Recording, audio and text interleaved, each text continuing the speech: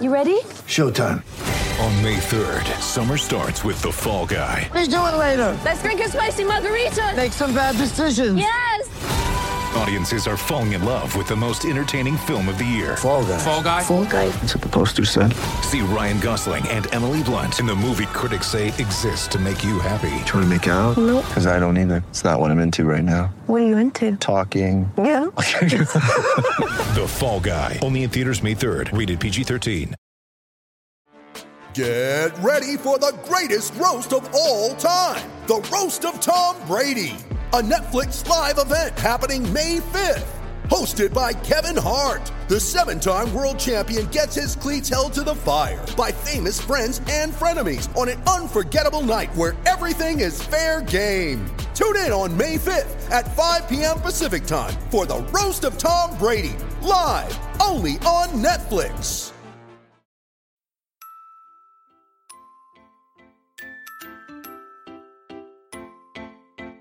I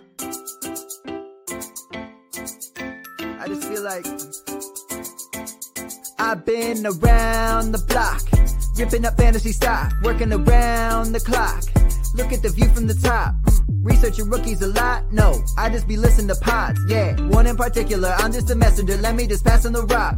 Browning, brunning, pruning, pronouncing ain't what he's doing. What he's doing is not losing, but infusing you with new things. And there's Dennis the Bennett, yeah. The man is a menace, yeah. Building a dynasty, some of the finest things. Promise you, you won't regret it. Sly as a fox, cultured in pop. Give him his props. Here is a thought, here is a box. And you cannot compare them at all, so don't even try. Careful with the news, but when you use a take, I take up Tony Fire. I mean Dyer, because anyone else is a huge mistake. Whoa. Fantasy round table, fantasy round table. Yeah. Fantasy round table, come take a look at the crown, baby. Hey, fantasy round table, fantasy round table. Woo. Fantasy round table, come take a look at the crown, baby. Go. All right, what is going on, everybody? Welcome to another episode of the Fantasy Football Roundtable. It is Monday, June 14th, and we will not be having a live show today. This is one of the episodes we've been talking about will be pre-recorded as I am on vacation. I will be happily sitting in Florida right now. Monday, so I'll be at Universal Studios, so I'm excited. And we wanted to make sure to keep putting out content for you guys, so we went ahead and recorded these a little bit early. So just in case anything massive happens as we're talking in the AFC South about the Tennessee Titans or the Indianapolis Colts, don't hold us against us. Don't hold it against us because we're recording these a little bit earlier than we usually do. But it is a Monday show, so I've got Dennis and Matt here with me. Gentlemen, how you guys doing on this beautiful Monday? Well, I'm going to be doing fabulous on June 14th. I'm going to manifest the best day of my entire life for the next 2 weeks. So that when we get celebrating Flag Day in style, it's going to be amazing. No, it would have been funny. What we should have done is just reviewed Julio being on the Titans as part of this show and see if we could make it happen through sheer will. That would be awesome.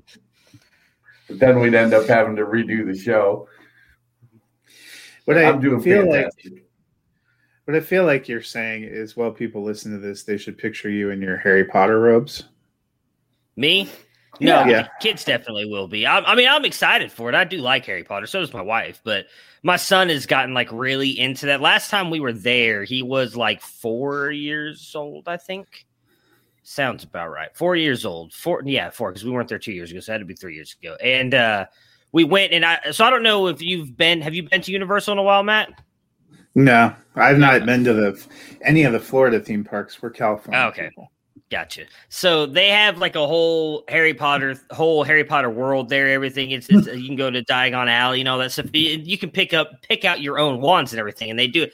And of course, they have He Who Shall Not Be Named, and that's the only one my son wanted. It was just cool to see the people kind of react to it that way as well. So but I'm interested to take him. It's gonna be a good time. I cannot wait. It's not so much being stuck up, Dennis, as when your wife's family lives in California and all your friends live in California. You can make it a trip where you can justify going to the theme parks by seeing family. I mean, look, I'll say it this way. Maybe 10 years of marriage. We'll see how it goes. All I'll say is, if I had if I had a choice, California, when we were there, when we went to Disneyland, the weather was like beautiful the entire time. I'm not looking forward to 90 plus humidity. I mean, I'm used to the humidity anyway in Texas, but it's just as bad in Florida. I'm not really looking forward to the. I like the proximity too. In all transparency, that was just a joke. I love my wife and her family. All right. And on to football. Yeah. Let's talk about Tennessee Titans. So the Tennessee Titans in 2020 finished 11-5 and in first place, but they lost 20-13 to the Baltimore Ravens in the wild card. Their key additions were Josh Reynolds, wide receiver, Bud Dupree, linebacker, and Janoris Jenkins, the cornerback. Their key losses: Corey Davis, the wide receiver, goes to the Jets. Adam Humphries, wide receiver, to Washington. Jonnu Smith, their tight end, to the New England Patriots. Jadeveon Clowney, the defensive end, to the Cleveland Browns. Malcolm Butler, cornerback, to Arizona. Adoree Jackson, cornerback, to the Giants. Their draft picks: in the first round, they picked cornerback Caleb Farley. In the second round, they picked offensive tackle Dylan Radunz. Linebacker Monty Rice goes in the third, and cornerback Elijah Molden goes in the third round. The Titans defense struggled last season, and they let a lot of those players go, specifically in the secondary. Did they do enough to improve it this year, Dennis? Well, I like Caleb Farley a lot. He was in the conversation as the best cornerback coming out in the draft this year. He had a little bit of an injury history, I think, compared to the other two guys that were up there. But Farley's definitely a good player, and he's going to give that secondary some juice. From a defensive perspective, the way I see it is nothing makes a weak secondary look good better than a great pass rush. And so the question will be for me is, can Tennessee do enough on the front seven to get pressure on the quarterback while this revamped secondary, grows into itself? We saw with Denzel Ward when he came in, and some of these other young hot cornerbacks, who's the Diggs down in Dallas. Sometimes it takes a little bit to get Diggs. Yeah. I think it may take a little bit of time to get their feet under them. They're drafted high in the first round. Jeff Okudah struggled last season, but they're drafted high because they're very, very talented. And we've seen others. Eli Apple, who, and I like to refer to him as fantasy darling Eli Apple, because if you have to start a cornerback, Eli Apple was a guy you wanted, because it didn't matter who was on the other side. They were throwing at Eli Apple because he was consistently he never put it together yet. So I like Farley. I think he's going to be really good in Tennessee. They've got Jeffrey Simmons in the middle, and they can put some pressure on the quarterback. So it'll depend on how quickly they gel on that defense. I don't think they've got the same coordinator, so they didn't really change a whole lot on defense as far as scheme. They're just changing some personnel. Well, and Mike Vrabel is a coach that, as a player played with a lot of heart and intensity, and that's kind of what he wants from his team. You didn't really see that a lot from the defense. You see a lot of big name defenders kind of going out the door this off season, but the Jadeveon Clowney signing was huge when they made it last offseason, never really panned out. If they can get more what they were expecting last year from Bud Dupree, I think they'll be better. If they can get these guys to play with a little more heart and intensity, I think they'll be better. And I think that's been a focus for Vrabel and the staff. Yeah, I mean, I like the draft picks that they made, including Caleb Farley. We had a lot of talk about that when it was the early draft process. We all seemed to kind of have different players. I'm trying to remember now. It feels like forever ago, and it wasn't. It was like less than a month ago we were talking about the draft. I really can't remember who the cornerback was that I like now. It wasn't Surtain, and it wasn't Farley. And I'm pretty sure he ended up going as the first cornerback to. Wasn't it J.C. Horn? There we go, J.C. Horn. I couldn't remember from the life of me who it was, but I do like the additions they've made. I've always liked Mike Vrabel, and I do think that he's going to be able to turn the defense around. But it's going to be interesting. You bringing in a lot of young players on that defense. They did lose a lot of their key veterans. Will they be able to turn around. I do like Bud Dupree, but I think he was injured most of last year, wasn't he? I don't think he really played much for the Steelers. Is that correct? I mean, I think he was out there some, but I thought he got I don't think he had as good of a season. I'll look it up. But I am looking forward to, on June 15th, us getting an angry letter from Joe Horn, the same way all the networks did on draft night coverage, since you forgot about his son. Did they? I did not even know that. No, well, hey, look, he was my top cornerback. I just couldn't remember his name for some reason. It escaped me at the moment. So, Matt, what do you expect from this offense in 2021? Again, they let go of Corey Davis, who had, for the most part, a resurgent year. It was a little bit of that fifth-year breakout we got to see out of Devontae Parker a couple years ago. A.J. Brown was fantastic whenever he was on the field and not there with injuries. And, of course, we saw Derrick Henry once again was one of the best running backs in the league. They didn't do much to add to the offense in losing Jonnu Smith and Corey Davis. They do have some young players that maybe could step up. What are you expecting overall from the offense? It's going to be a work in progress. You know, Ryan Tannehill was QB7 last year in fantasy. Really made a lot out of the receivers. They still have A.J. Brown, but beyond him, it's a pretty big question. Guys like Adam Humphries may not set the world on fire, but that was a big piece of their offense. They saw him go. Corey Davis had a pretty strong 2020. They let him go. Jonnu Smith seemed to be putting it together. They let him go. And now you got kind of a whole new group. I know in several of the mocks, they were mocked as taking a receiver high. I personally thought they were going to take a receiver at least in the first couple of rounds. They didn't. And when they did take a receiver, it was a little bit of a head scratcher. So if they managed to trade for Julio Jones, it might bail out what has seemed to be a weird offseason and draft for the Tennessee offense. But aside from that, I think their offensive formula is going to be very close to the same as what it's been the last few years. Can we give Derrick Henry 500 carries and have him live to the end of the season? Yeah, I think it'll come down to how well Todd Downing, I think he's really the key addition to that offense, is that the new offensive coordinator. I think it'd be crazy to go in there and try to change a lot of what they've been doing, because they've been successful, and you still have Derrick Henry and you still have A.J. Brown.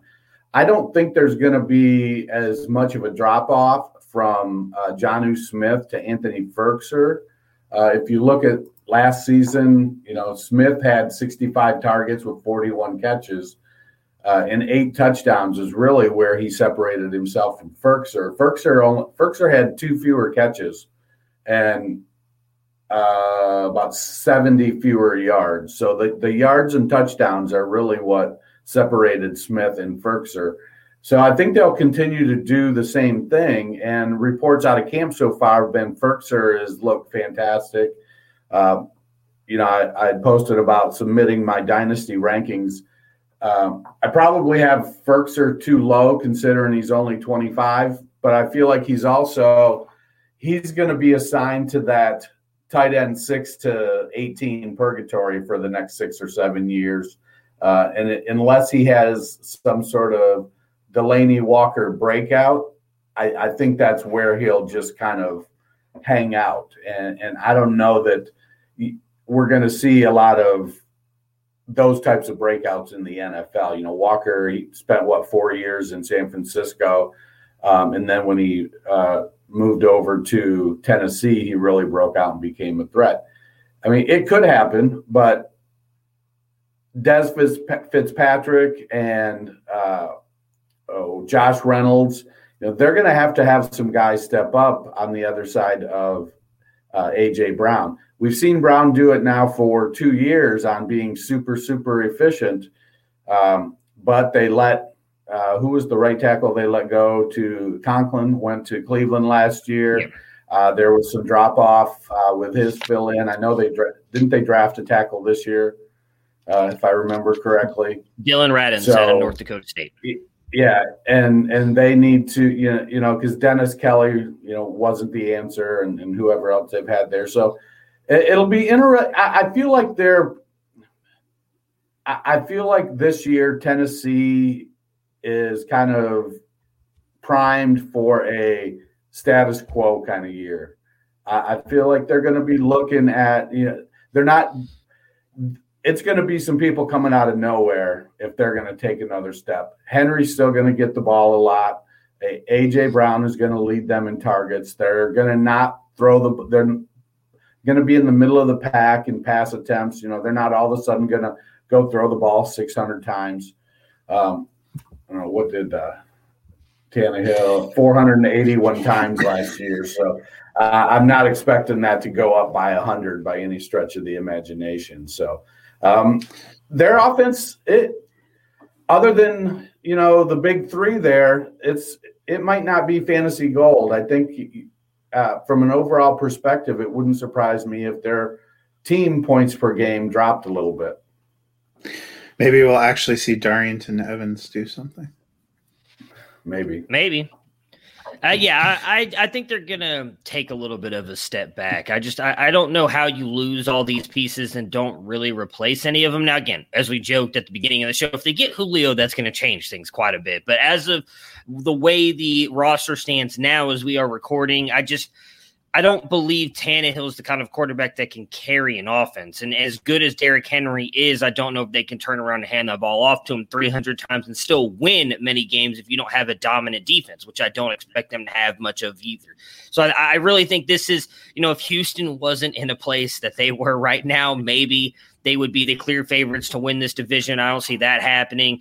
The Colts, I like the Colts a lot, who we're going to talk about here in a little bit as well, but still a lot of questions around Carson Wentz. So I still think this is the Titans' division to lose because I don't see the Jags jumping up either, but I don't expect them to be quite as good as we expected them to be the past 2 years. I mean, was it 2 years ago? They were a couple plays away from being in the Super Bowl against they lost to the Chiefs, right, in that AFC Championship game. Chiefs.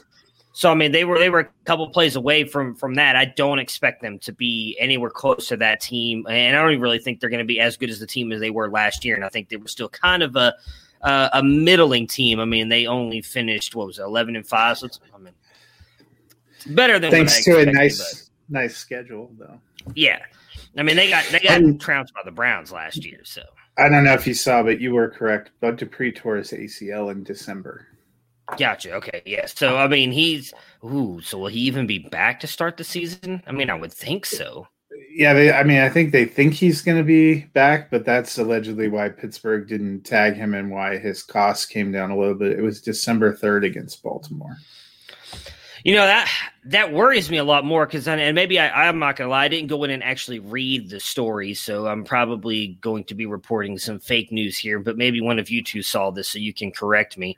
I saw a tweet the other day that there's a chance that Saquon Barkley starts the season on a limited snap because of his knee. One of the guys I follow who's a physical therapist said he thinks that's possible too, which could be an interesting, they did sign Devontae Booker, who we saw fill in pretty decently for Josh Jacobs. There are actual respected injury people who are saying Barkley will probably be limited to start and work his way in. But Barkley only tore his ACL as well, right? I'm not misremembering that. It was just his ACL. I'm pretty sure it was his ACL and MCL, but it was in September. Early September. Yeah, that's why I'm trying to figure out.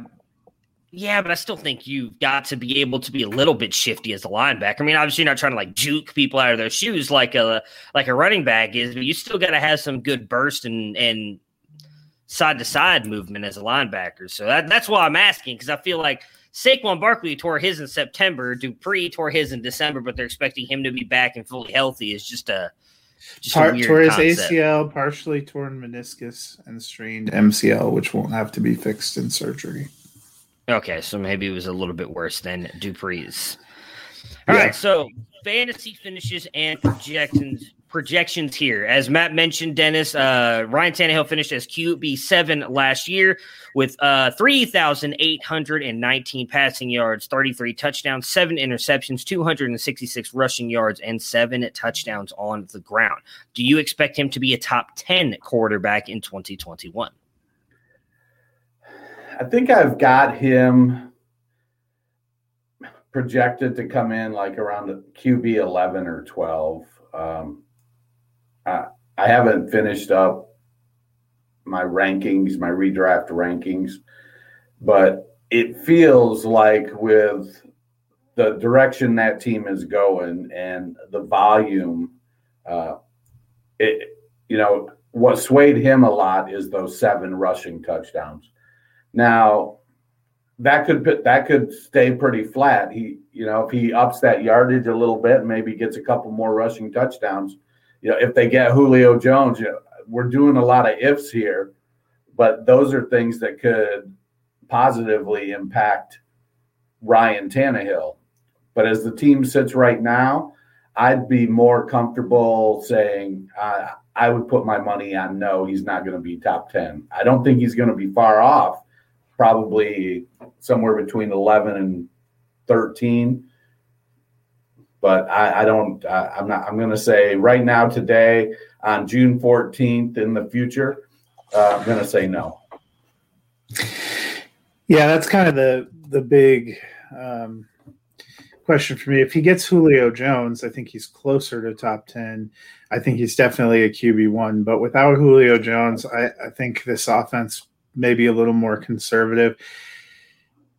I feel like he put up a little bigger numbers last year because their defense was so bad in some of those games that they had to kind of abandon a little bit of their formula and try to sling it more. You're right about the rushing touchdowns too. Ryan Tannehill has worked really well, I think, for Tennessee because he is efficient. And I think he finishes probably as a top-end QB2 somewhere between 12 and 15.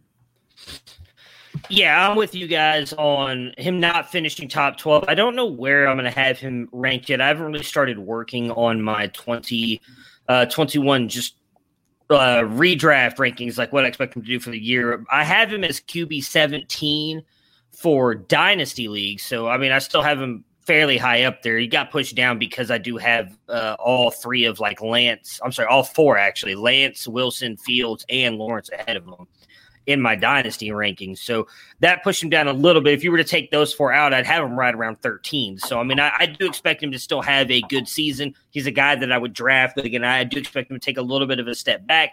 Even with the rushing touchdowns, we keep seeing more and more of these athletic quarterbacks who can rush as well, getting those touchdowns, getting rushing yards. I think is going to help push guys like Tannehill down who aren't quite as good a passer as some of these other guys. So then, especially with the way, like I said, I expect Tennessee's offense to take a step back. I do not think he finishes in the top 10. Wouldn't be surprised if he finishes around 12, 13, 14, but I don't expect top 10. Derrick Henry finished as RB3 last year, 378 carries, 2,027 yards, rushing 17 touchdowns, 19 receptions for 114 yards. Matt, what do you expect from Henry? Any concern about his workload from 2020? He has to fall off eventually. Is 2021 going to be the year? I mean, if Henry falls off or gets injured, the Titans could go from decent shot at being in the playoff hunt to decent shot at being in the lottery hunt because they don't really have anyone behind him. We make jokes about, are we going to see Darrynton Evans? He'd be more of a kind of passing back. I don't know what they would possibly sign. If I was them looking at that, I might think about trying to add one of these veterans that's hanging out there.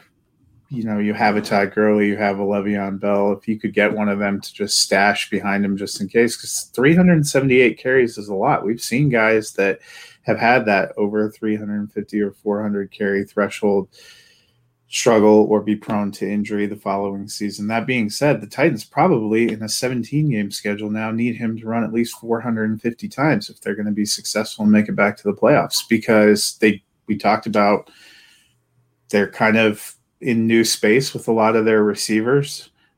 They've always been kind of a ground and pound offense. That's what they need out of Derrick Henry. And if he can hold up, they're going to keep feeding him the ball. Now, I don't feel like we're looking at a drop off this year. I feel kind of about Henry though, like I did about Zeke last year. I think that it may be time, if you can get out with a nice package, 2-3 first rounders, a player and a couple first rounders. it might be the time to move on. Now, one thing Henry does have going for him, he's going to be 27 this year, but he only had 400 carries in his first 3 seasons. So he wasn't worked really hard those first 3 years. Now he's had almost 700 carries his last 2 seasons. And I expect him to be in that 350 to 375 range again this year. But he's also built for it. You know, he's 6'3", 250 pounds or 260 pounds. And that's just sort of what his game is. He dishes out the punishment. He still has decent speed. He's never, to my knowledge, really suffered much of an injury. He doesn't have an injury history to speak of. So I'm hesitant to project any kind of injury occurring. And I don't see a scenario where they change what they're doing, even with the new offensive coordinator. They didn't change what the basis of their weapons are. It's still Tannehill, it's still A.J. Brown, it's still Derrick Henry. Firkser is going to step in and do pretty much what Jonnu Smith did, and they're going to bring somebody in to do what Firkser did. And it's going to come down to how effective are they going to be, because everybody knows what they do. But not everybody can go out and all of a sudden come in with, 280 to 330 pound linemen to go up against that power attack. Teams have, there's been a shift on defense to smaller linebackers, bigger safeties, but smaller linebackers, and they're playing more of a hybrid, some lighter defensive ends. And that, I think, is helping players like Derrick Henry and Saquon Barkley and Zeke Elliott, who are in the 230-pound range and able to dish out some punishment. I like Henry to still be a top 5 back this year. I don't know that he's going to go for 2,000 yards, even with the extra game, but I do feel like he's looking at his last 2 seasons, he's averaged over 5 yards a carry. If he doesn't break 5 yards a carry this year, I'm probably chalking it up to his offensive line, but I think he's going to have a good year. But if I have the opportunity, like I said, to get a haul for him, especially if I have him on a team that I feel like needs to reset, this could be a beautiful opportunity to really just cash in, especially if he starts out hot. So I like Henry this year, but his decline, I think, will be, given those first 3 years, is probably going to be a little bit later than some of the other backs. So he's probably got a couple championship team years, fantasy team years left in him.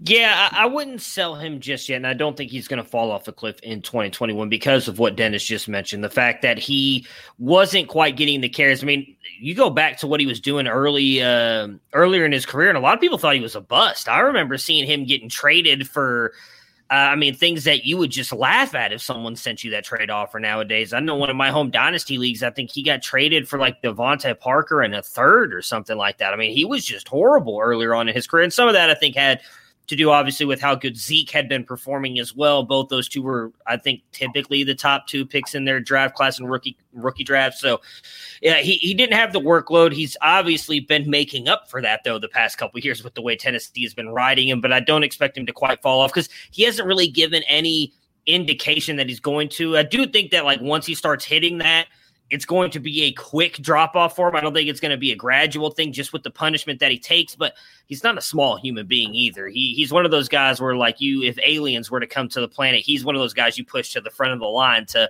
maybe intimidate him a little bit because he's a massive human being, and I think he's going to be just fine this year. The government announced last year that they've been here, I know people were like, "Oh yeah, whatever, we're in a pandemic." I'm talking about like if they actually, just showed up one day, it's like, hey, we're you're picking to fight somebody. He's one of those guys you push to the front line and be like, hey, you really want to mess with us because you're not pushing me up there. They're gonna laugh at you. So Derrick Henry, let him go up front. He's a massive human being, but I do agree with Dennis that if he gets off to a hot start, and if you're one of those teams that is not likely going to be in contention, now would be the time to try and trade him to a contender because you might be able to get a nice little haul for him, and that's going to help the contender more than likely this year and possibly even next year. I do think he's got at least a year or two. I feel like I've been the Derrick Henry doubter for like the last 3-4 years we've been doing this podcast now, and he's proven me wrong every year. So I'm just going to flip the script. I'm not going to doubt him this year, and we'll see where that goes. Wide receivers for Tennessee. Matt just put the curse on Derrick Henry. That's the hope. Then I can finally see him right. So, I think we've mentioned how thin this wide receiver core is, but they still have an absolute stud in A.J. Brown, who finishes wide receiver 12 last year. Matt, do you have any idea how many games he did not play in last year off the top of your head? Yeah, I have the Titans up. He played in 14 games, started 12. Okay, so he only really missed 2 games then, which I thought it was more than that, but still 2 games. He still finishes his wide receiver 12, 70 receptions, 1,075 yards, and 11 touchdowns. What does A.J. Brown do for you this year in 2021, Dennis? And does Brown besides Brown, any other Titan receiver worth starting? The only other big name that people have talked about is obviously Josh Reynolds, who they brought over, finished as wide receiver 62 with the Rams last year, 52 receptions, 618 yards, and 2 touchdowns. Well, I definitely think Reynolds can fill the Corey Davis role. So I expect there to be status quo for A.J. Brown. A.J. Brown is going to be one of those guys that is, he's going to keep being efficient until he's not. And you just don't know. At some point, he's going to have an inefficient season. We don't know when that is. The question will be is how does he bounce back the next year?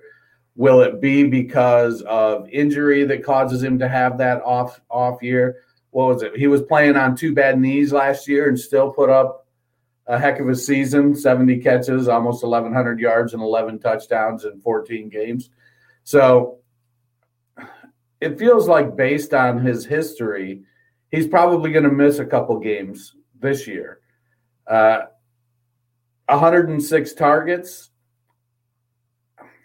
I feel like, to me, he doesn't come off as a 150 target, 160 target guy like Odell Beckham or Michael Thomas. So he's probably a 120 target ceiling guy, 125 maybe, with a little more efficiency or a little less efficiency. So he's always going to be a touchdown guy. He's going to have some big plays. This year, what do I expect? He's been going in drafts. I think some as high as wide receiver 3. I'm more comfortable with him probably mid-second, late second, even early third if I can get him there, if I'm doing a startup. But I like Brown, man. The dude is talented. He's, as I feel a little bit vindicated. As good as DK Metcalf is, I still think A.J. Brown is the best wide receiver off of that Mississippi team from that draft. Pour one out for DeMarcus Lodge. I like Brown to have another. I think he's going to push for 80, 85 catches because he's going to get a little more target volume. It's a challenge to kind of, hanging your hat on efficiency just gives me pause sometimes. But when they do it year after year after year, it's like Derrick Henry is going to have a drop-off, and big guys drop off fast. But until he does, you have to say, okay, he's doing this is what the expectation is. Lev Bell, he was a 100 target, 90 target receiver as a running back until he wasn't. And you just sort of you do your best to not get caught with a handful of guys that all drop off the cliff at the same time. I feel more like A.J. Brown as a wide receiver is going to have a bad year and a bounce back at some point. It'll be interesting to see when Tennessee changes quarterbacks, what happens to A.J. Brown, what kind of quarterback they bring in. Do they go with a rookie? Do they bring in a vet? I think we're still a couple years away from that. It would be super interesting, I think, to see what happens if he has a legitimate stud like Julio Jones across from him. That would I have no idea how I would project that. You're still going to think, oh, well, he's going to be efficient, but is he going to be efficient on 80 targets or is he going to be efficient on 110 targets? So I think if you have A.J. Brown, you're certainly not selling him. And if you're trying to acquire him, maybe you're trying to sell the fact that you expect the Tennessee offense to decline a little bit. I'm in on Brown. I think he's going to have a good year. At some point, he's going to have to be more volume-based, I think, and less efficiency-based. I don't know when that season's going to happen, but at some point, I expect that transition to happen. So last year, Brown had 106 targets in 14 games. Corey Davis had 92 targets, also only played 14 games. So I think if you had – even if you had a Julio Jones in the mix playing across 17 games, if they could both stay out there, you could have a couple of guys getting 100-plus targets, especially with the dearth of other options. However, in the offense they have now, I'm with Dennis. I actually, in Dynasty rankings, have A.J. Brown higher than DK Metcalf, too. I love A.J. Brown. I love what he's done, and he seems to be in a great situation there. Julio Jones obviously loves both those guys, too, because now the two teams that seem to be most closely connected to trading for him are Tennessee and Seattle. So either way, he'd essentially probably slot against one of those guys. If Tennessee's offense remains the way it is right now and Brown can stay on the field, I think 120 to 140 targets, because you figure a bump up. If he would have played full 16 games, he probably was getting to 120 targets where he was, maybe even up to 150 targets, depending on their offense. Hopefully around 90 receptions. I think he stays a wide receiver one. I don't see any reason why he drops off, especially since there's nothing else there right now in the Tennessee passing game. Yeah, I mean, obviously, if Julio comes here, that's going to change everything. I don't think it changes much for A.J. Brown. I still think he's going to end up being the better receiver on that team. I love Julio Jones. We've seen him decline a tad bit the past couple of years, and I wonder if he'll even stay on the field, although I guess A.J. Brown struggled with injuries too. They're going to be dynamic, having both those guys for Ryan Tannehill. I would not expect A.J. Brown to take much of a fall off if Julio did come there. I mean, if he goes from wide receiver 12 to like 14, 15, obviously he's not going to be a high-end wide receiver 1 anymore, but still going to be a high-end wide receiver 2. I think he's going to have a really good year. What's more interesting to me is if Julio Jones doesn't go there, does a Dez Fitzpatrick step up? Josh Reynolds, I mean, Nick Westbrook, is Marcus Johnson. I mean, they don't have anybody. I know a lot of people are kind of excited about Dez Fitzpatrick because of what he did in the Senior Bowl, had a decent season his last year in college.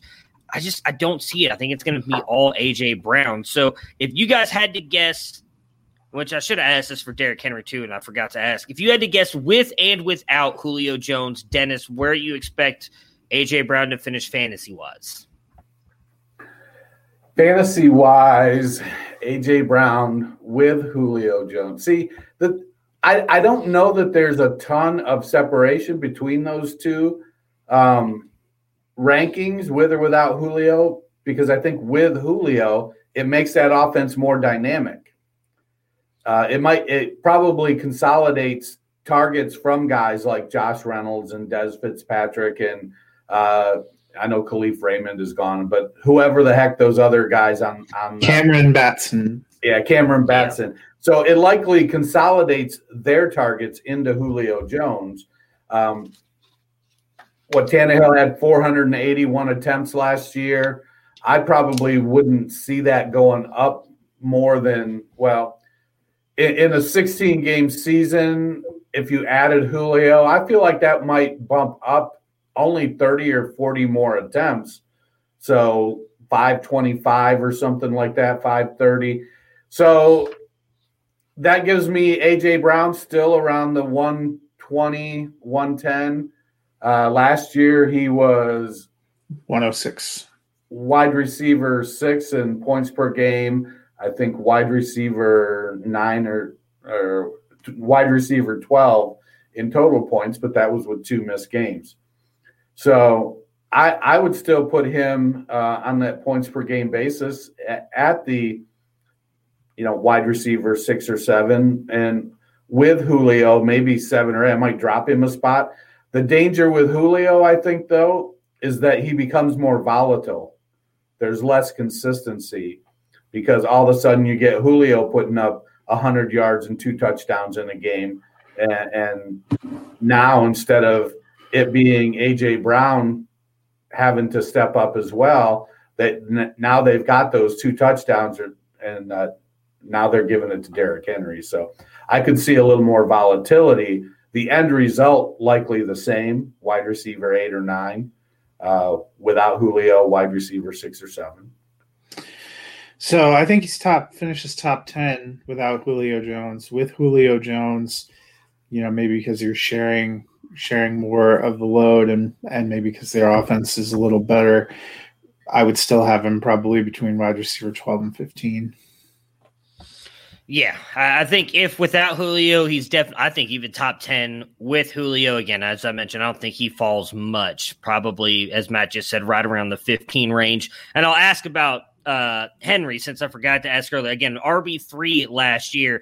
Any chance he falls out of the top 5 for either one of you? I don't think if he stays healthy.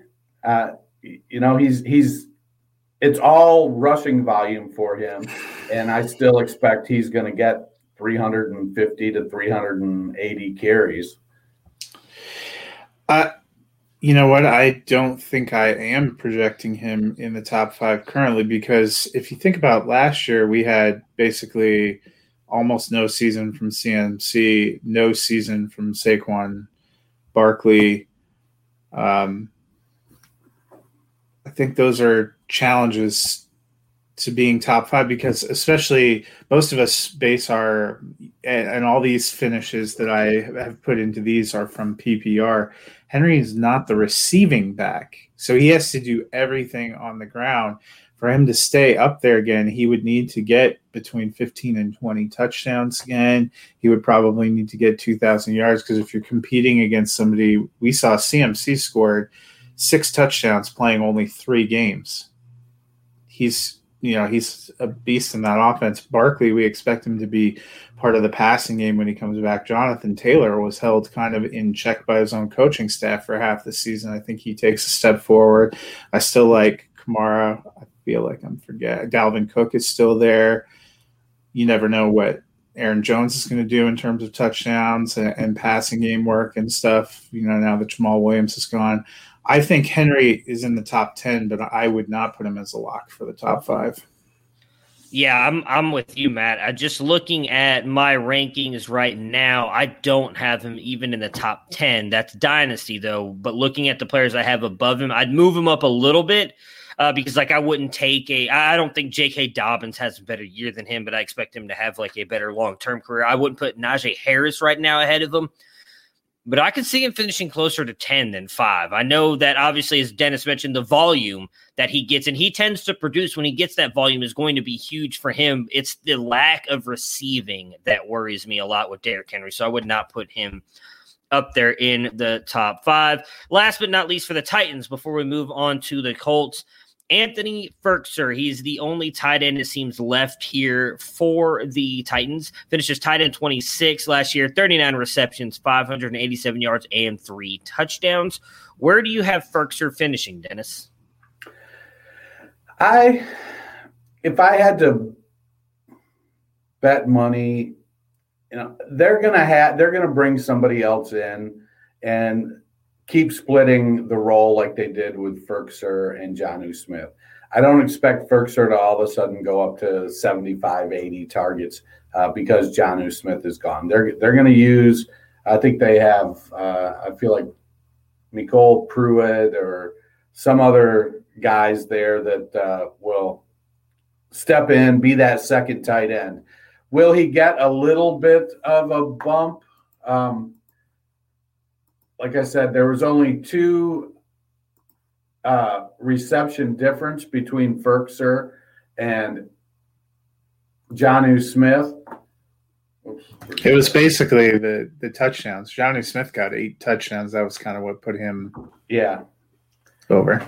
So, and I think Firkser is going to get some of that, but it'll end up being I'm trying to see who their other. Yeah, Nicole Pruitt, Kerry Blasingame is their fullback. So they'll spread it around at tight end with Firkser being at the top. He'll probably go from 53 targets to 65 targets maybe. I could see him getting 45, 48 catches. So he's going to be in that tight end 6 to 18 milieu. Yeah. It won't surprise me if he's tight end 6, and it won't surprise me if he's tight end 18. It's hard to pin down, but I expect he's probably going to be right around the tight end 13. See, where did the tight ends finish for them last year? Well, he was 26. I think Jonnu Smith was 16. Yeah, and so it was, and Jonnu was because of the touchdown. So I feel like tight end 16 to 18 is probably the sweet spot for Anthony Firkser. Yeah, the thing that's appealing to me about Firkser is he's not a sexy name, and he seems to be a guy that's just floating out there on the waiver wires or is really at the bottom end of drafts because people forget about him. And he does track to be the starter for a team that does not return much in the way of passing game elements. That being said, he's a tight end too. He's probably a middle pack tight end too, but he is a guy I've been scooping up to put in there. Not a bad bye week fill in. If you're in tight end premium or you have to start 2 tight ends, at least you know he's probably got a solid role. Yeah, especially if Julio doesn't show up. I mean, Ryan Tannehill can only throw it to a certain amount of guys, and I don't think he's quite the athlete that Jonnu is, but if they use him down in the red zone like they had used Jonnu Smith at times, I do think that he can easily be a high-end tight end 2 finisher, as Dennis has mentioned. I think it was last episode, maybe the episode before that. It seems like everyone from tight end 6 through 20 is kind of mingled together. So it's not hard to finish anywhere up there if you get a couple of touchdowns. All right, so as I mentioned at the beginning of the show, we had pre-recorded the Tennessee Titans team preview, and as we talked about during the show, we thought the Julio trade might go down before this episode aired, and it did. So Dennis and Matt were able to join me really quick. We're going to talk about our thoughts on Julio going to the Tennessee Titans, and we're adding this in before we talk about the next team here. So Dennis, I'll kick it off to you. Julio goes to the Titans. What are your thoughts for him? What does this mean for A.J. Brown? Just kind of give us your quick overall thoughts on what this means for the Tennessee Titans, Julio Jones, and the offense. So I don't think it fundamentally changes what the Titans are going to do on offense. It helps Derrick Henry by opening up the box. I don't think that he's going to see as many 8-man boxes. But Calvin Ridley had already surpassed Julio Jones as the 1A in Atlanta. A.J. Brown is the 1A in Tennessee. Julio, as long as he stays healthy, is going to get opportunity. I could see each guy getting close to a 30% target share. They're both going to put up pretty good numbers. Tennessee in general is a pretty efficient offense. A.J. Brown in particular is very efficient. So they're going to put up decent numbers. And I don't see any scenario where there's an argument who is the wide receiver 1 there. I think A.J. Brown will defer socially, but when they get on the field, it's A.J. Brown leading the pack. Julio is there to help him win. Julio wants to win a title. He's in a good opportunity to. So I think AJ AJ is going to be looking at 150 targets, Julio 120 targets, somewhere in that range. I think Julio's catch rate will be down a little bit because he'll get the deeper targets, but they're going to both put up really good seasons.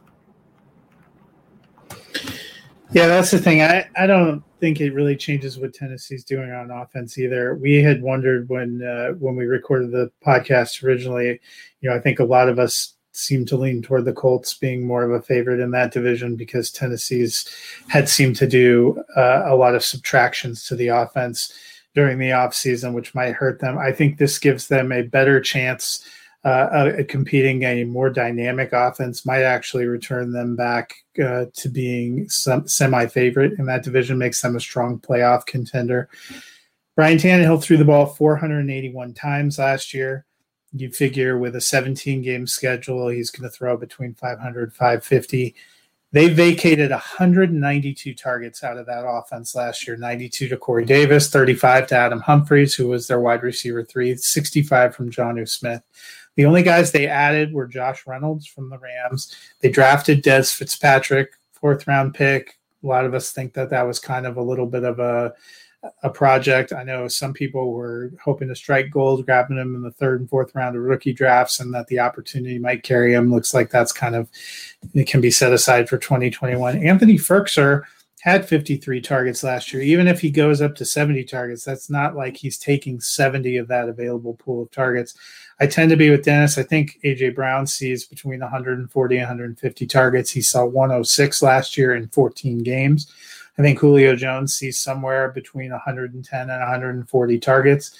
A.J. Brown, to me, is still a wide receiver 1 in Dynasty. I think he ends up finishing as a wide receiver 1 still this season. Corey Davis was wide receiver 30 for the Titans last year, saw 92 targets, got 65 of them for 948 yards, 5 touchdowns. I think we'll all agree that Julio Jones slightly better than Corey Davis. Probably sees a few more targets. I think he finishes as a wide receiver 2. In 2021, for me in Dynasty, he's still a wide receiver 3 because of age and the stage he is in his career. Yeah, I think it was a great move by Tennessee. I think it helps their overall offense. It helps teams not be able to stack the box against Derrick Henry now, because you stack the box and now all of a sudden you have A.J. Brown, who, in my opinion, is one of the best one-on-one wide receivers in the game. And then you've got a deep threat in Julio Jones as well now on the outside. So you've got 2 guys now going one-on-one.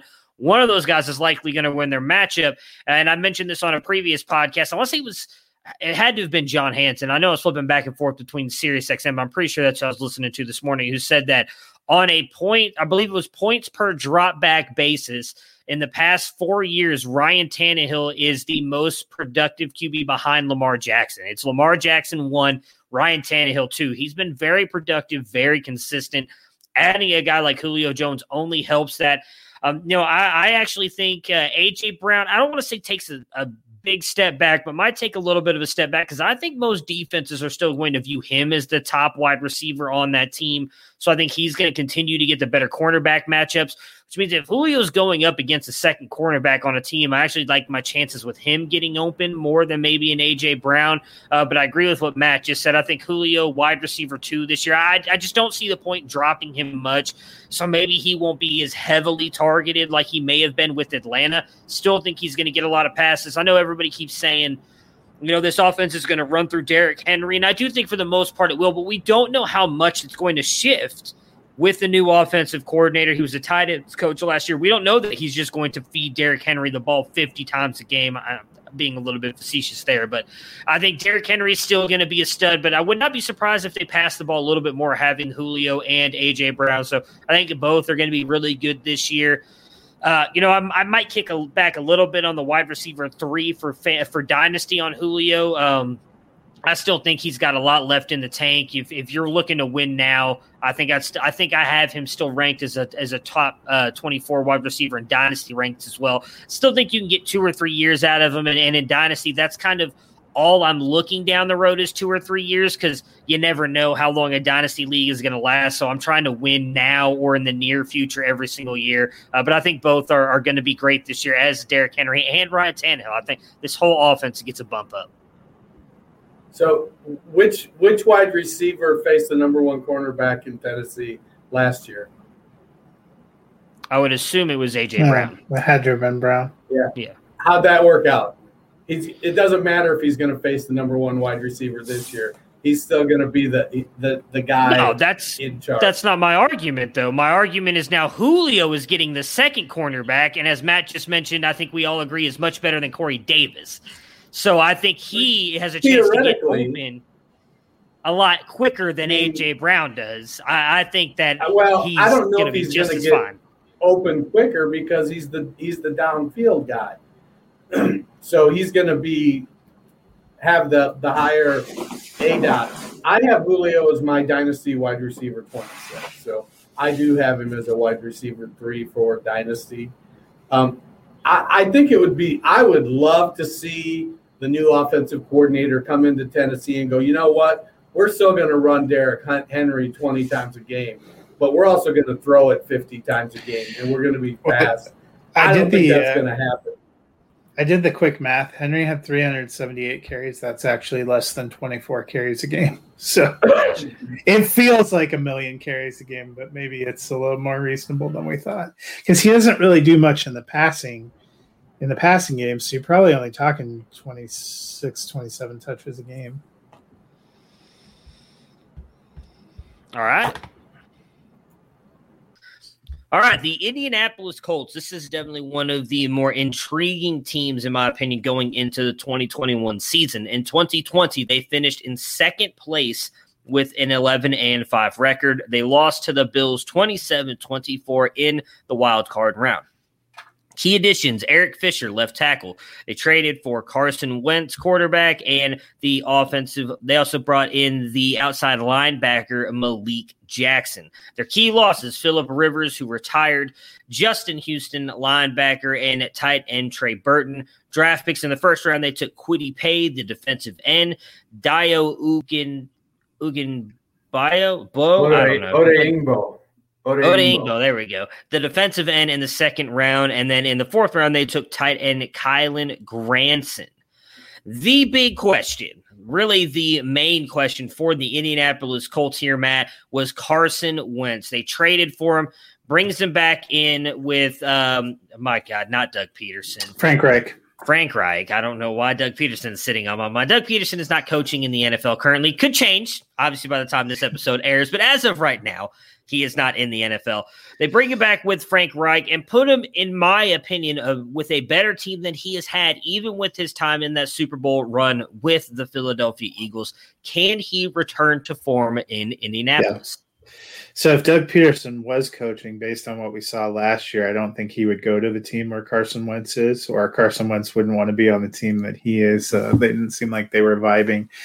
But Wentz had his best professional season when Reich was his offensive coordinator. That was the year the Eagles ended up going to the Super Bowl. Wentz wasn't the guy in the Super Bowl or even in the playoffs because he got injured, but he looked pretty dynamic. There was talk of him in the MVP conversation along the way.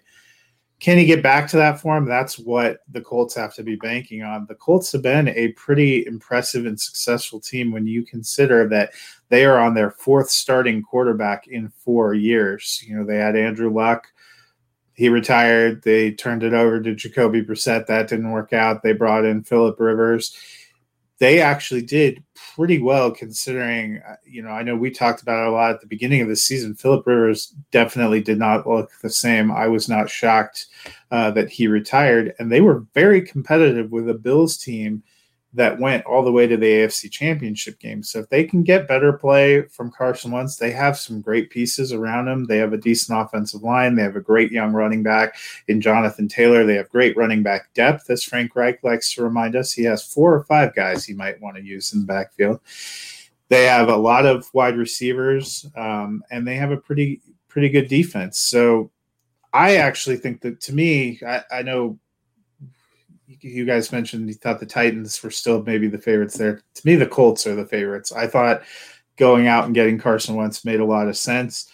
As long as, he'll be comfortable in the system, as long as he can avoid some of the pitfalls and turnovers he had in Philly, which I think is a result too. Last year, the Eagles did not have much of a line, did not have much in the way of weapons. I don't think I put that all on Carson Wentz. He needed to change the scenery, and this ends up being the perfect spot for him. I think that it's wheels up for the Colts having a clear shot at winning this division. Yeah, I agree with you that I think the Colts are the favorites in the division. I like Wentz. I have Wentz as my dynasty QB 19, and I'd have him higher, but he's a reclamation project of sorts right now. He's shown flashes. He could be a lot better, or he could be a guy who is up and down, hot and cold, looks great one game, in the tank the next. I think we need to sort of see how this shakes out. I think he's like 28 years old now or something. And the Colts have a good offensive line. With Costanzo retiring, that was quite a hit. I don't know if Fisher is going to be ready to start the season, but they did sign Sam Tevy and Julian Davenport as well. So they've got some depth at the offensive line. I think Fisher is clearly the starter if healthy. But with Jonathan Taylor and Nyheim Hines, Jordan Wilkins, and Marlon Mack, they've got depth at running back. Wide receiver even, I'm big on Michael Pittman, and I think that Pittman is the big-bodied guy. Paris Campbell is the movable chess piece, and T.Y. Hilton, even though he's getting up there, he can still get down the field. I think Hilton's snaps are going to go down. Zach Pascal has shown that he can do some things when he's on the field. I think he's a journeyman. That Zach Pascal is a dirty work kind of guy, and I think that's why he sticks as well as he does. He's the quintessential wide receiver 3-4 on a team. You can count on him for a stretch, and he's going to do all the right things when he's in there.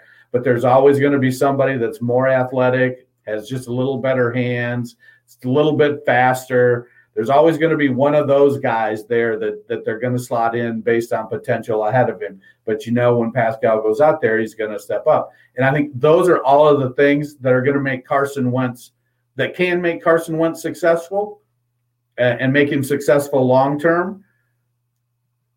So I have a lot of hopes. It wouldn't surprise me if at this time next year when I'm doing my dynasty rankings that I have Wentz as quarterback, 13 instead of 19, maybe even 11 or 12 if the team looks like it's going to stay together. They show well. I could see moving him up because he is fairly mobile. I mean, he's not going to run like, Kyler Murray or anything, but he also isn't a Tom Brady-esque statue in the pocket. Yeah, I am very excited about him coming over to Indy. As I just mentioned, I think he's got by far the best offensive line and weapons around him that he's had his entire career. And I don't mean that as a shot toward Philadelphia because they had some really good teams throughout their time there with him. But I really think what Indy has been doing these past couple of years has been phenomenal. We talked about it last year. Had Andrew Luck been on this team, I think they would have been a Super Bowl favorite, in my opinion, with how good this team is. You bring in a guy like Carson Wentz, who, well, I think Phillip Rivers has a shot to get into the Hall of Fame. Carson Wentz, I think overall has better talent. Can he rebound from the injuries is really my biggest question. I think he can. I do think that Reich is going to kind of build this offense around him and play to his strengths. He does seem like a very good coach outside of his running back splits, which just makes no sense to me. So I do think that Carson Wentz is going to bounce back and have a very good season. If you bought low on him last year in hopes that he might get traded after everything started going down with the rumors between Jalen Hurts and everything, you might have ended up getting a steal from him. I really do think he's going to have a very good year. Dennis mentioned a lot of the wide receivers. I like him. Paris Campbell, another guy. Love Paris Campbell. If he can stay healthy, could be a game changer for him as well. And then I think we all love Michael Pittman. So I think this could be a really, really good year for the Colts and for Carson Wentz. So that being said, Dennis, how far do you think this team can go in 2021? Well, I definitely think they're the favorite to win the division.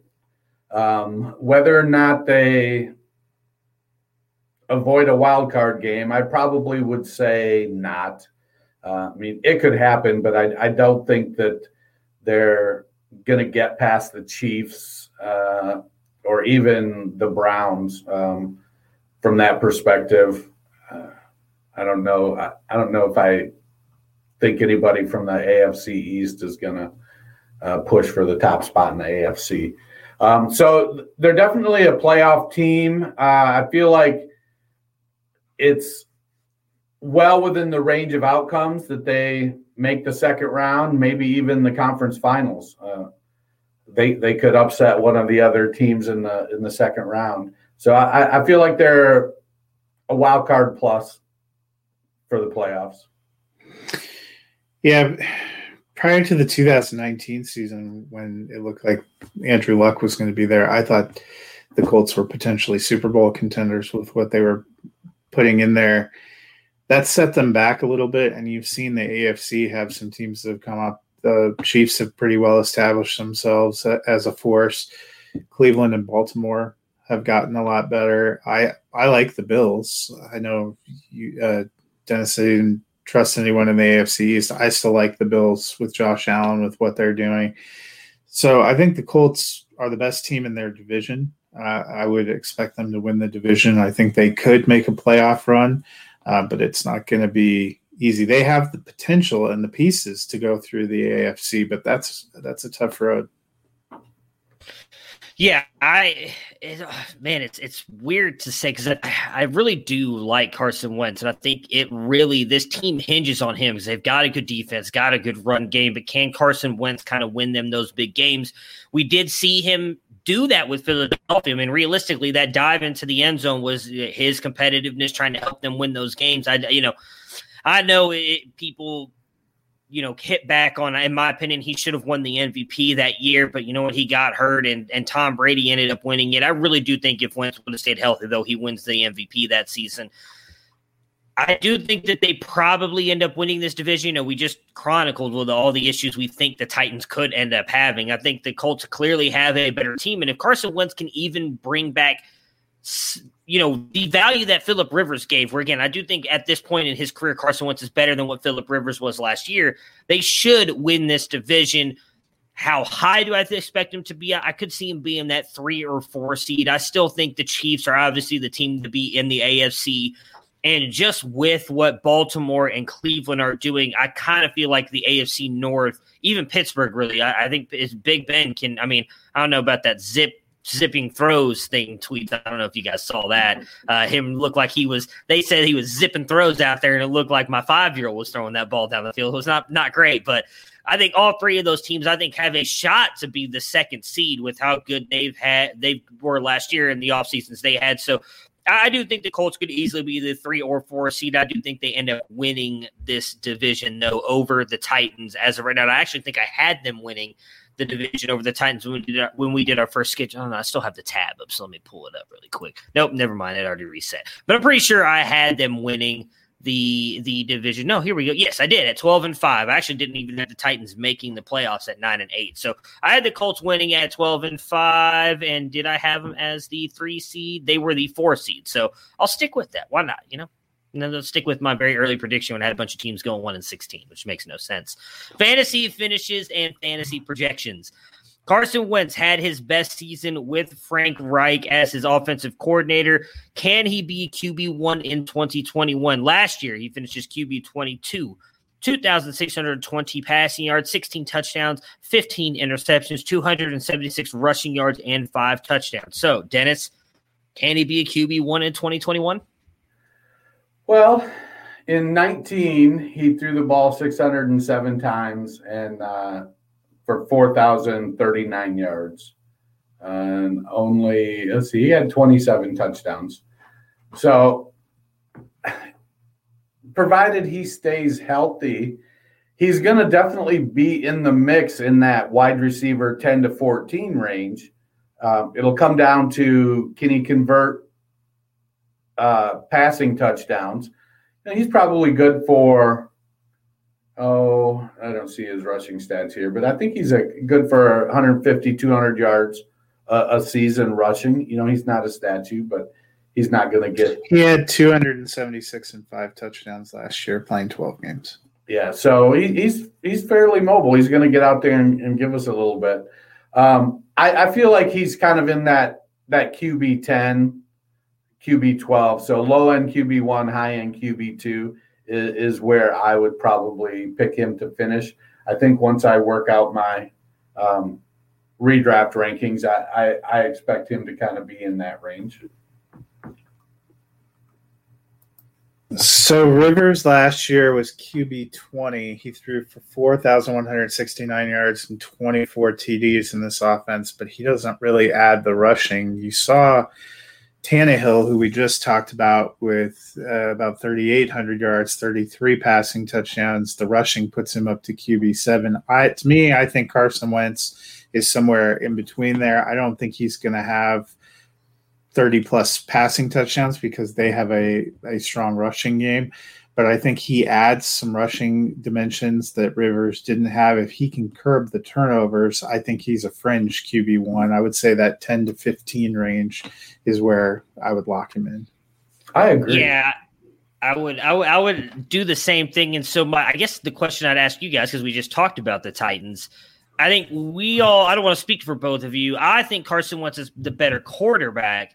But I do think Ryan Tannehill brings more rushing, especially with the rushing touchdowns. I don't know if we see Wentz run the ball as much because of the offensive line that Indy has and obviously the running backs that they have. I don't think he's going to be afraid to dump it off to Nyheim Hines or Jonathan Taylor. So maybe we don't see him run as much as we will of Ryan Tannehill. So which do you think finishes higher? Because I'm actually going to take Tannehill. So I would not be surprised if we see him rushing the ball more because I don't know if he's going to be able to get the ball down the field as much as he was the past couple seasons. So the question is, which QB am I ranking higher, Tannehill or Wentz? In 2021, yeah. Obviously, I think Dynasty we're all taking Carson Wentz, but just 2021, who you think has the better season?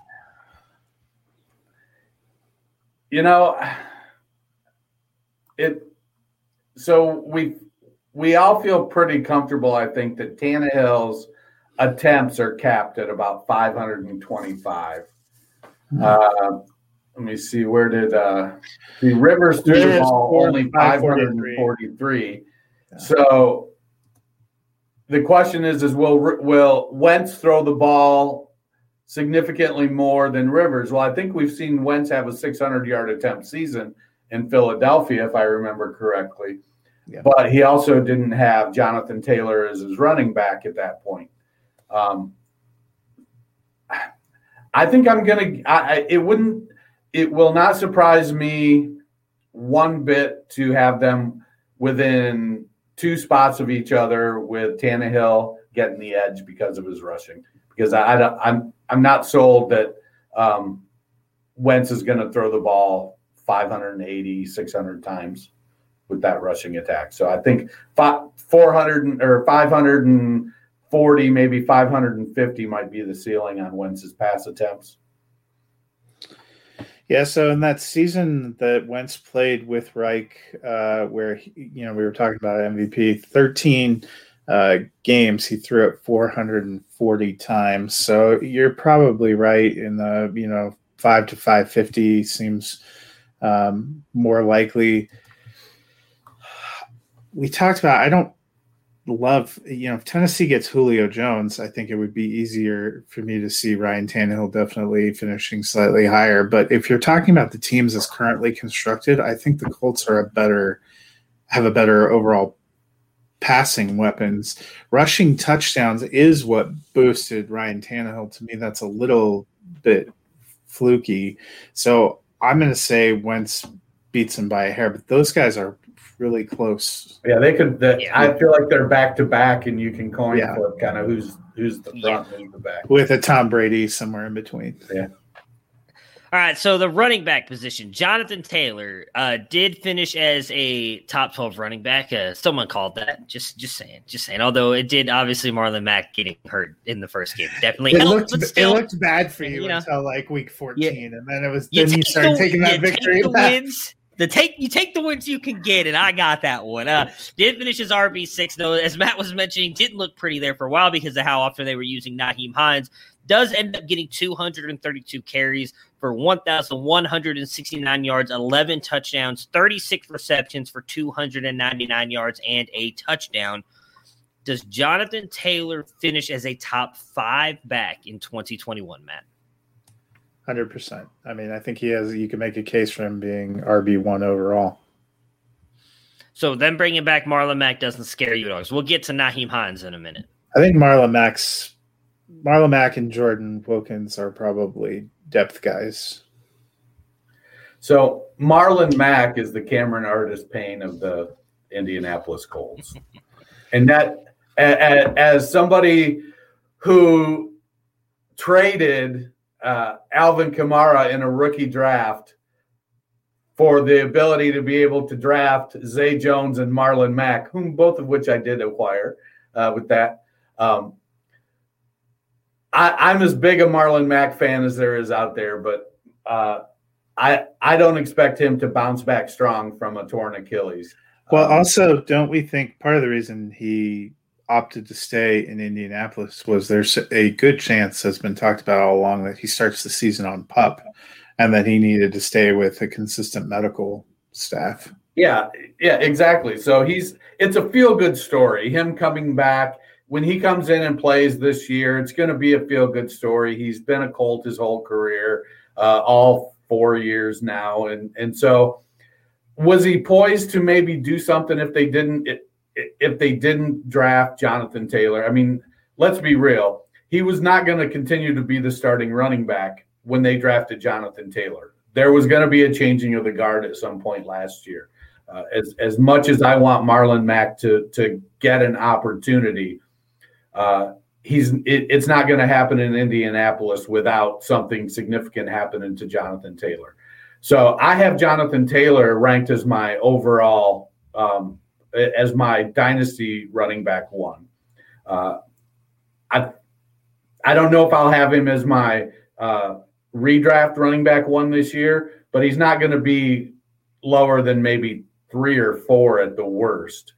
I expect Jonathan Taylor to have a really good year. So yeah, I would. If you had to press me and say, am I going to put money on whether he's top 3? I'm going to go yes. Yeah, I'm right there with you guys. He's number 2 for me, behind CMC. I couldn't move him above CMC in dynasty leagues, but I've got him right there. I would not be surprised if he finishes as RB1 even this year with the way we expect the Colts to be. Nyheim Hines doesn't really bother me, and I'm right there with you guys on Marlon Mack. Nyheim Hines did, though, finish his RB15 last year, 89 carries, 380 yards, 3 touchdowns, 63 receptions, 482 yards, and 4 touchdowns. Dennis, I think this is the more interesting question when it comes to these running backs. Can Nyheim Hines finish as a top 20 RB again? Well, I think it comes down to, can Nyheim Hines keep convincing that coaching staff to take Jonathan Taylor off the field on 3rd down when Taylor's catching 80% of the balls thrown to him and is more dynamic and more explosive and more powerful than Nyheim Hines. I want to be able to, find a spot on my roster where I feel comfortable saying Nyheim Hines is this guy. And honestly, I need to have, if it's a start 2 running back, start 3 wide receiver, I probably need to have 2 to 3 flexes before I'm confident I'm going to stick Nyheim Hines in my lineup on a weekly basis. So, that's a lot of starters. I want Hines to be consistent, but I feel Jonathan Taylor is just showing that he's good in the passing game. He's phenomenal in the running game. If I have to choose between having a 6-foot, 230-pound guy picking up the blitz for me or a 5'9", 190-pound guy picking up the blitz for me, I am almost always going to pick that 6-foot, 230-pound guy.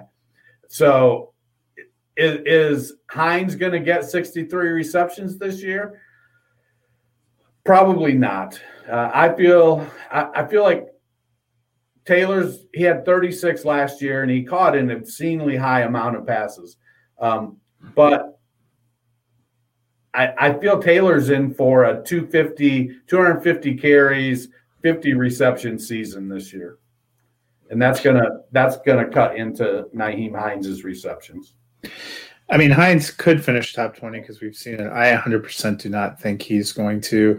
I think he finishes between RB 30 and 35. I also have high hopes Paris Campbell is back and stays healthy, and we don't know what that would have done to Hines being a receiver because Paris Campbell in the one game he was in there caught 6 passes for 71 yards. They, hopefully we're getting better health from Michael Pittman. Maybe a little more vertical offense, plus the emergence of Jonathan Taylor. You start mixing in a guy like Marlon Mack somewhere down the line. And Hines was a nice story, but I think he comes back to the pack a lot. Yeah, I am with you guys. I think he comes back a little bit. I wouldn't be surprised if he finishes top 30, but if I had to guess, I think I'd lean there with you guys and Matt go behind that, probably RB 30, 35. But my biggest fear is Frank Reich let it happen so much last year. I think it's more of a Frank Reich thing than Nyheim Hines convincing him. I think Frank Reich likes to have those 2 RB sets, and maybe it's not a bad thing. But we've seen that really kind of work out for Derrick Henry in a way, not having so many carries on those legs and look at how it's extended his career. I'd love that for Jonathan Taylor because I think he's a phenomenal talent. So maybe they pull him off a little bit just to see Nyheim Hines go out there because, again, he wasn't horrible. He's not the rusher that Jonathan Taylor is, but if he can get out there and get some catches, I think that he'll still add some value to the running back position. The wide receivers, obviously a couple really interesting guys here. T.Y. Hilton finishes our wide receiver 42, 56 receptions, 762 yards, and 5 touchdowns. Michael Pittman, who did have in all honesty, very serious injury last year with that, was it leg compartment syndrome, right? Is that correct?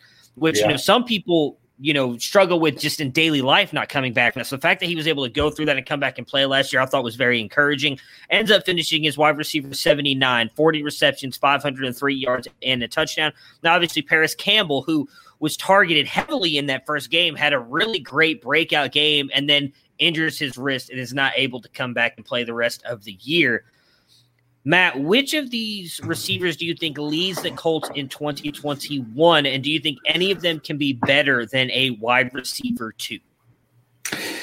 I think Pittman ends up being the best receiver overall, and I don't think any of them cracks the top 24.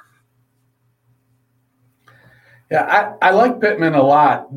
My concern with Pittman is if you look at last season, and some of this I'm sure is on Phillip Rivers, but last season, Pittman's ADOT was 8.4 yards.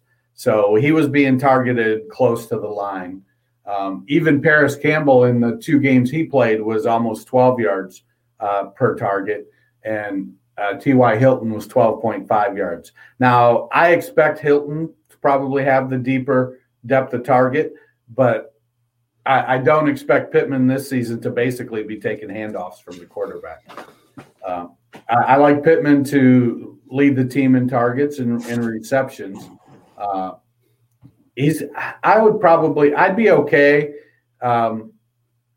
in that 20 to 28 range. So I can see him being a low end wide receiver too, but I'm not surprised if he's just outside of there. So he's definitely got the upside. Some of it will come down to, can he produce in the touchdown game? It's what is he, 6'3"? So if he's the big guy in the end zone, T.Y. Hilton's 5'10", Paris Campbell's 6 foot, but at 6'3", Pittman has the opportunity to become the red zone threat.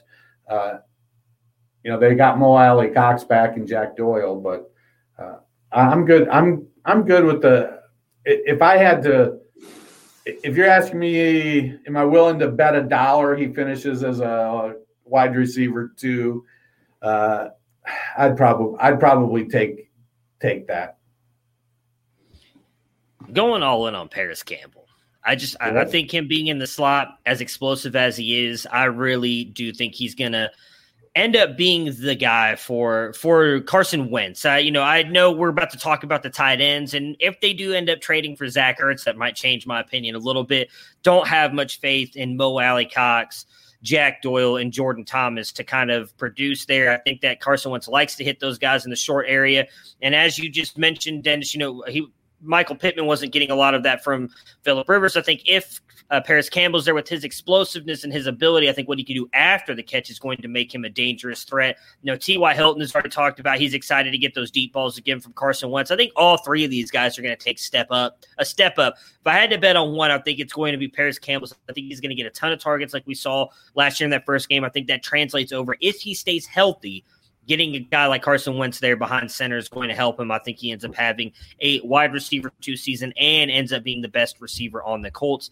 Jack Doyle, tight end 40, 23 receptions, 251 yards and 3 touchdowns last year. We saw in the past that Carson Wentz is not afraid to target his tight ends, and they end up having big seasons. Granted, Zach Ertz is an absolute stud. Assuming Zach Ertz is not doesn't end up here with Indy, because again, it's one of those things where he could be cut as of tomorrow, as we are recording this podcast ahead of time because of cap stuff. So he could get cut and then end up signing with the Colts. But as of our recording, he is not with the Colts. So Jack Doyle, either one of you, I'll start with you, Matt, expect him to be a top tight end this year? Is he in for a big season?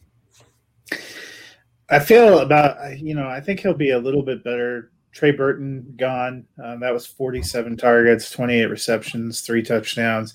They kind of had a 3-headed monster. Now you're maybe back down to a 2-headed monster with Doyle and Mo Alley-Cox. I think he's going to be a solid tight end too, provided that the roster stays as it is. But I don't think he gets up to tight end 1. Doyle is going to have to come through with touchdowns, but he's going to be the inline guy. Mo Alley-Cox is going to be the move tight end. Cox is faster, more agile, can jump higher. I want to go for the consistency that Doyle has provided in the past, but I feel like that ship has sailed. Even if Ertz doesn't come and it's Doyle and Cox, I think Doyle will lead them in snaps, because when they're in 11 or 21 personnel, you're probably going to have Doyle on the field.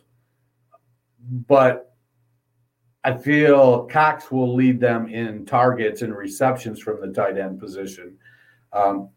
Interesting, looking at their advanced stats a little bit, Michael Pittman Jr. led all the receivers. I guess Ashton Doolin does count. He had 3 targets, or 6 targets and 3 catches. So it wouldn't say all the relevant receivers. Pittman led in yards after catch. He was at 7.3 versus Campbell, who in his 2 games was at 3.0 yards after catch. Well, and Pittman, 61 targets, 40 receptions, only 8 games, 3 starts. One of those games was when he got injured early on and had to come out. So it's looking, could be. If for some reason Reich says, look, I've got Paris Campbell and I've got Michael Pittman and I've got T.Y. Hilton and I've got Jonathan Taylor and I've got Nyheim Hines, I'm going nuclear with this offense. It could be they could very well, if he goes 575 attempts maybe and still gets Taylor 260 carries, it could the offense could surprise. From the tight end position, though, I feel like it's going to be a disappointment bye week fill in. The 1 week you have to start either Alley-Cox or Doyle. The other one's going to score 2 touchdowns. Hey, but it could be 2021 is the year that 2 years worth of rookie drafts finally pay off when we see Campbell and Pittman out there thriving. Right. I hope so. Yeah, I'm not expecting much out of Doyle either. So that will do it for our episode today. We will be back on Thursday talking about the Texans and the Jaguars, wrapping up the AFC South. Until then, we will talk to you guys again soon. Prepare for glory! I don't know if you got your popcorn ready. Do you got your popcorn ready? I came out the womb, I was ready. And he's hit the end zone for an unbelievable touchdown. I would be honored if you played football for this team. Throw it up above his head. They can't jump at me. Golly. Oh, they tackle him at the 40-yard line. Who can make a play?